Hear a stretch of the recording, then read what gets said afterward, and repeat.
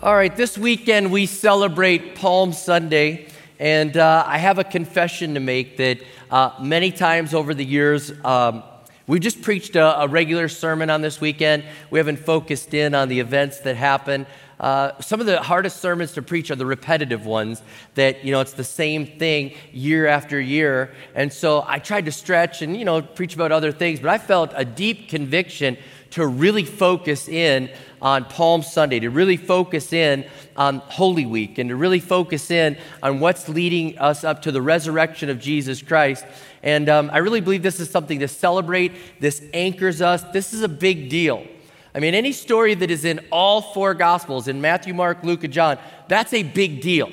And so I really wanted to make sure that I preached it. I'm going to read a rather lengthy passage of Scripture from two different spots. But we're going to focus in on this and take a look at what's leading up to the death on the cross and the resurrection of Jesus Christ. And in Matthew chapter 21, again, I'm going to read a bunch of Scripture. If you have your Bibles, you can turn there or you can jot it down for your notes. But it says this: as they approached Jerusalem and came to Bethpage on the Mount of Olives, Jesus sent two disciples, saying to them, "Go to the village ahead of you, and at once you will find a donkey tied there, with her colt by her. Untie them and bring them to me. If anyone says anything to you, say that the Lord needs them, and he will send them right away." This took place to fulfill what was spoken through the prophet. "Say to daughter Zion, see, your king comes to you, gentle and riding on a donkey, and on a colt, the foal of a donkey." The disciples went and did just as Jesus had instructed them. They brought the donkey and the colt and placed their cloaks on them for Jesus to sit on. A very large crowd spread their cloaks on the road, while others cut branches from the trees and spread them on the road. The crowds that went ahead of them and those that followed shouted, and I want to point that out, they shouted this: "Hosanna!" They said, "Hosanna to the Son of David. Blessed is the one who comes in the name of the Lord. Hosanna in the highest heaven." When Jesus entered Jerusalem, the whole city was stirred and asked, "Who is this?" The crowds answered, "This is Jesus, the prophet from Nazareth in Galilee." I'm skipping down to verse 14, and Jesus goes in, and he goes into the temple, and in verse 14, it says, "The blind and the lame came to him at the temple, and he healed them. But when the chief priests and the teachers of the law saw the wonderful things he did, and the children shouting in the temple courts, 'Hosanna to the Son of David,' they were indignant." Let me give a little bit more here in Luke chapter 19 of this story. Again, remember, all four Gospels carry this. It says, when he came near the place where the road goes down the Mount of Olives, and by the way, when you go to Jerusalem with us on a global team, if you ever go to Israel, you'll walk that road. It's an amazing thing to walk that very road, and you'll have to dodge cars today, but he didn't back then, but you'll walk that very road.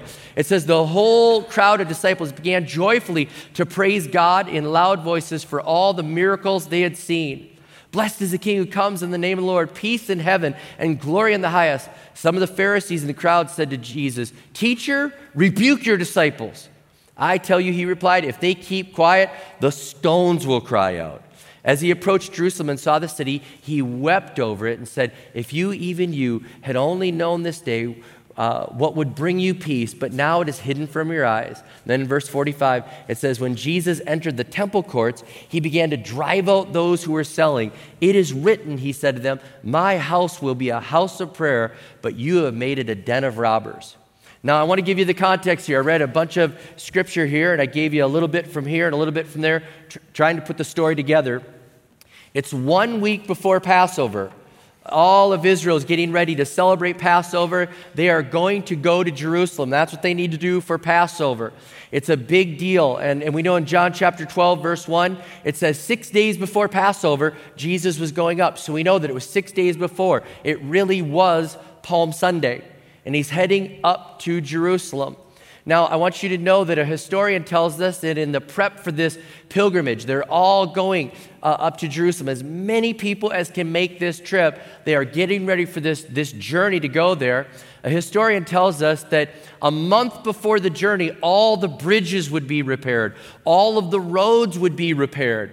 Any place that there was a grave, they would go and paint it white so that everybody would know there's a dead body here. Don't accidentally step in this spot, because if they did, they'd be unclean and they couldn't go participate in all the festivities. So they're getting prepped. I mean, this is a big deal. And you think about all the prep teams that came into Minneapolis with the Super Bowl, with the Final Four. I mean, this is the big moment. They are prepping. There's an advanced team getting everything ready. Everything's pointing to this moment. Now, there's a buzz that's going on because if you know your Bible, you know the story about Lazarus where Jesus brings Lazarus back from the dead. This has just happened right before this. So Lazarus is dead, and Jesus brings him back from the dead. And if you think that they were talking about Jesus before that, now they're really talking about him.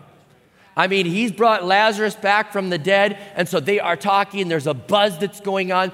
There's such a buzz going on about Jesus at this moment. There's such a buzz about him that he brought Lazarus back from the dead that the religious leaders were so angry with Jesus that they determined we're going to try to kill Jesus and we're going to try to kill Lazarus. How many knew that they were going to try to kill Lazarus? Raise your hand. Not a lot of people. I'm guessing at all of our campuses. In John 12:10, it says this, so the chief priests made plans to kill Lazarus as well. They're talking about him. He brought him back from the dead. And next week in Easter, we're talking about both sides of the stone. Do you understand the intensity that's happening? And they're just upset. And I'm just thinking about poor Lazarus in this moment. He's like, I was dead, and then you brought me back, and now they want to kill me. Like, dying of sickness was not good enough? I have to be murdered? I mean, like, what's going on here, God? And just if I could stop for just a moment here, if the devil isn't fighting you, you're not doing much. Some of us think like it's going to be perfect. I was dead, and then he healed me, and now everything's perfect. I'm telling you what, even though you get one breakthrough, the devil is still going to fight you. In this walk, you're going to have an opposition, and the devil doesn't like it that Lazarus is a living testimony of the power of God. And so the people are like, we've got to take him out. We've got to get rid of that guy. And I gave you something to remember here. I'll say it like this. If you're doing a lot, the devil is hot.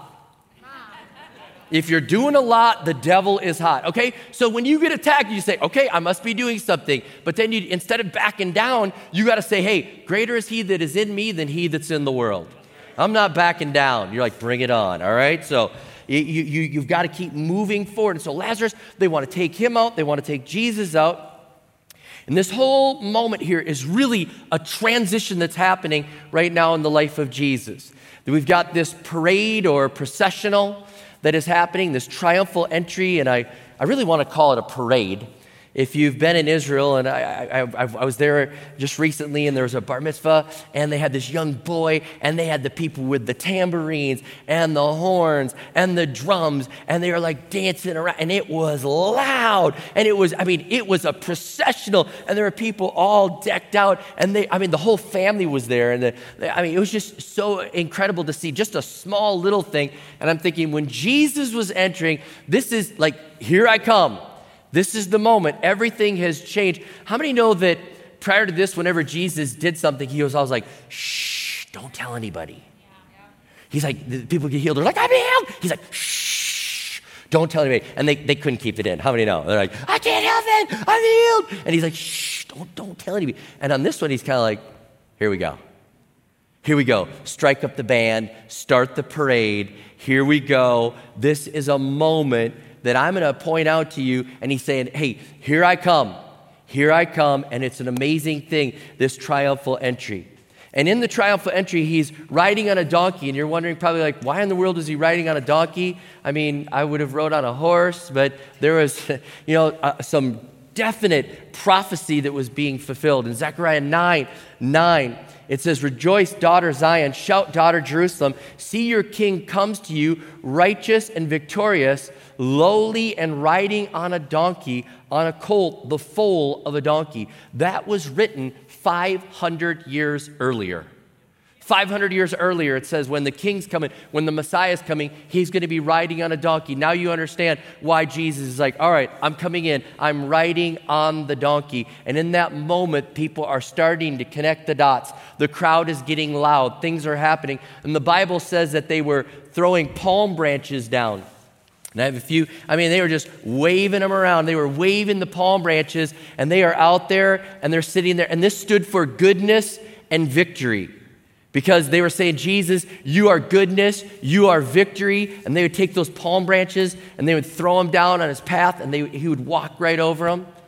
You know that there's another spot where we're going to wave palm branch. Do you know that all of us get to participate in palm branch waving, not just on the weekend? I only have enough for me, but, all right. Hey, I want to point out, one day we're all going to wave palm branches. Revelation 7:9. It says, after this I looked, and there before me was a great multitude that no one could count, from every nation, tribe, people, and language, standing before the throne and before the Lamb. They were wearing white robes, and they were holding palm branches in their hands. So here we've got Jesus with the palm branches, with the donkey, and then Revelation is telling us, guess what? Second time, we're going to be there, and we're going to be waving palm branches in front of our Lord and Savior. Now, in a conquest, a king would come riding in on a donkey after the battle was won, and he would say, we won the battle, and I'm riding on the donkey. Now there's peace for the people. And it's interesting, how many know that after any battle, there's casualties? There'd be people that would be like, thank you for winning the battle, but I lost my son. Thank you for winning the battle, but we lost our dad. There'd be victory and there'd be sadness. But in this parade, in this victory parade, the only one that's sad in this scenario is Jesus. They're like, Hosanna. They're all excited. They're praise God. He saved us. They're shouting and they're just so overjoyed. And the Bible tells us that Jesus gets there and weeps over Jerusalem because he realizes, I'm going to be the casualty. I'm bringing peace, but I'm going to be the casualty. And there's this whole thing that's going on. And then all that's happening, the text that I read, it said the whole city was moved. And how many know when it comes to Jesus, the whole city is moved? You just can't be neutral on Jesus. You can't be neutral on Jesus. There's people either love him or they hate him. And in that day, people, they were critics. They were like, we want Jesus dead. We want him gone. We want him forgotten. And I believe there are people today that are like, I want Jesus dead, gone, forgotten. But I've got news for you. He's not going anywhere. He's here. There was crowd. There was the curious people. There were the committed people. There were the core that were right there, sold out. And the Bible tells us they were yelling, Hosanna. They were yelling this, and it means save us. Save us. But I want to let you know that this word transformed over years, and it originally meant just like save us, like you're stranded on a desert island, okay? And you see a plane going over, and you start the fire, and you're like, save me, desperate. But it switched from that to save us like you have saved us. Like the ship is coming over to you to save you, and you're like, saved us, yes. And it became a victory. Instead of a plea like, save us, they weren't like, please help. They were like, you are going to save us. You have come to save us. And that's what they were shouting. You have come to save us, and we are not stranded. We are not abandoned. You are here, and we are living in victory because you're here, and you're here to save us. And the people were telling him over and over again, like, tell us plainly it's you. And Jesus is like, I am. I'm riding in on a donkey. You're seeing the prophecy fulfilled with the palm branches. Do you get this? And he starts putting pieces together. And even what I read to you about Jesus going into the temple, you're probably wondering, like, why did you read that part? He was also fulfilling a prophecy in that moment. In Isaiah 56, in verse 7, it says, then my house will be known as a house of worship for all nations. So there was a prophecy that was talking about the Messiah coming in Isaiah, and it was saying when he comes in, he'll make sure that you know God's house, God's place of worship is really a place of worship. It's a place of prayer. It's a place where he's lifted up. And it's interesting, if you have time, Isaiah 56, verses 6 through 8, it's wrapped around saying that God's going to bring in the foreigner. God's going to reach out to the people on the outside. And he's saying, hey, this is about to burst forth. God's about ready to open up and to bring in all sorts of people to him. And he's saying his house will be a house of worship. And the Bible tells us that he threw out the money changers. He was so upset and he was so angry with them. And here's what he was angry at. He was angry at the fact that people were making it difficult for other people to connect to God. He was upset. He was like, I'm going to drive you money changers out of here because you are making it difficult for people to get connected with God. And God wants his place to be a place where people connect with him all around the world. Everybody comes here and they can connect with God because God wants to connect with them. God wants to love them. God wants to be in relationship with them. And you are making it difficult. You have become greedy. You've made this a business. And he's angry with them. So he drives the money changers out. And all of them, people, do you understand? People are starting to connect the dots. And then he's there in the temple, and the Bible tells us, and I read that thing about the lame and the blind coming to him for a reason. So he has the triumphal entry. He's doing all these things. He rides on the donkey. They're like, wait a minute.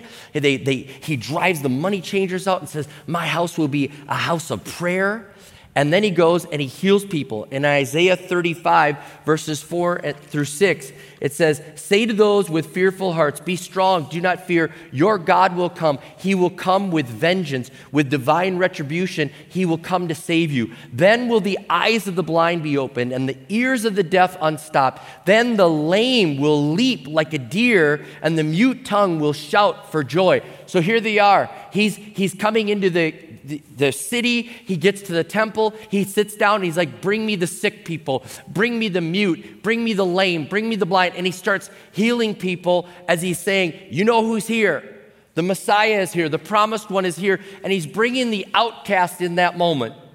I mean, do you understand how different this is from other kings? I read about one king in Africa that he proclaimed himself king, and it cost $25 million for him to proclaim himself king that day. He had a robe on that had like 1,200 crystals, and he did this, cost $25 million. And at the time in the 70s, his whole country only had like 250 million. He spent 10% saying, I'm the king, bring me the gold, bring me the goods. And people had to stand in 100-degree heat to look at this king and say, you're the king. Jesus is like, hey, there's no crown here. I'm going to have a crown, but it's going to be a crown of thorns. There's no crystal here. And by the way, instead of you standing in the heat and passing out, bring me the lame, bring me the sick, bring me the people that are the outcast. That's the type of kingdom that we're going to have here. And it's an amazing thing that Jesus is saying, in my kingdom, everything bows to me, including sickness. And I would tell you this, if you are sick and you need a healing this weekend, I would come for prayer this weekend. I'm saying every weekend God's strength is powerful, but there's something about this weekend because this is like the time when he unveiled to everybody, hey, the kingdom is here. The kingdom is here. And if he was healing on that day, I'm just like, let your faith rise up and may you say, man, if there's something about this, if we're leading into Holy Week, I'm ready for a miracle. I'm coming in faith believing.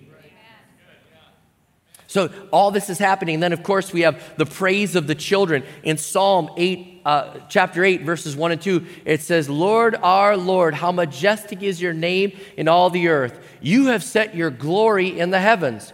Through the praise of children and infants, you have established a stronghold against your enemies to silence the foe and the avenger. And so all these things are happening, and all the religious people know these things have to happen for the Messiah to be there. And Jesus is like, I'm the promised one. I'm the deliverer. Do you see all these things are happening? And they're like, Jesus, tell those kids to be quiet. Do you hear them? And he's like, oh, I hear them. I hear them. And it's music to my ears. It's music to my ears. And he says, I hear it from them, and I'd like to hear it from you too. And he says, and if I don't, the rocks could cry out. Which leads me to another thing about this time of what Jesus was doing, the praise that was going on, the praise that was happening there. And I want us to praise at all of our campuses. I've asked us to end with this thought of a time of praise because they're saying, stop this praise. And he's like, no, this praise is amazing. These children are coming to praise me, and I like it. I want everyone to praise me. He says, everything has been designed to praise him. And we've got to praise him from the heart. And it's interesting. They were praising God. They were saying, we praise you, God, for what you did for Lazarus.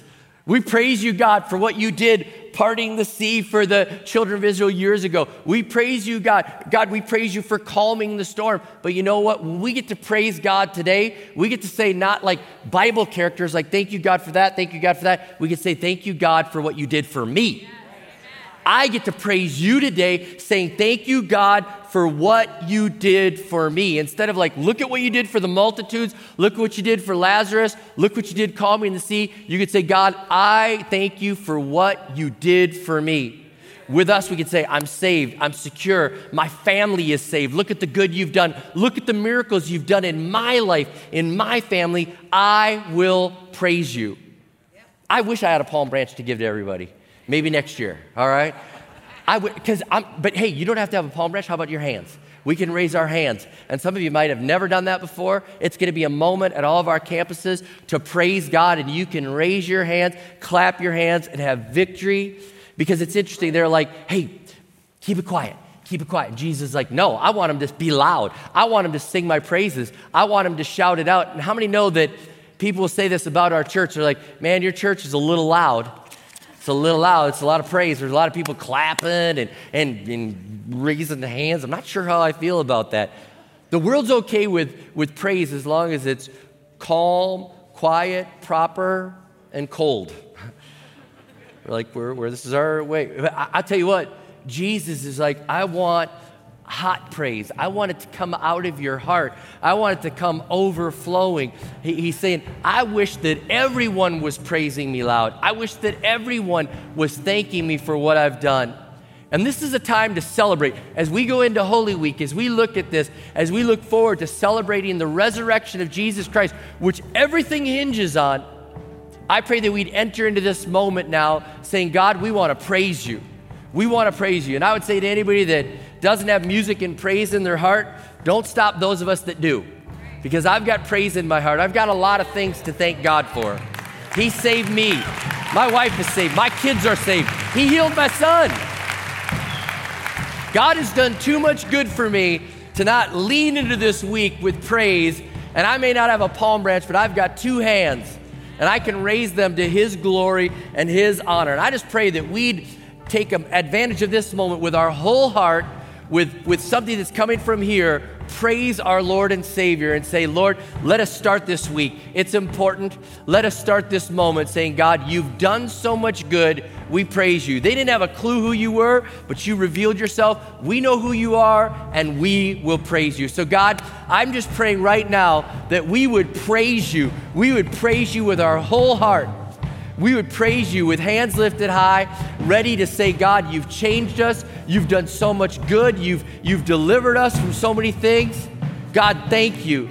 Your word is true. You've done the miracles in our life, and we praise you and give you glory, and we give you honor. Lord, you are King of kings and Lord of lords. We will praise you today and forever. In Jesus' name we pray. Amen and amen.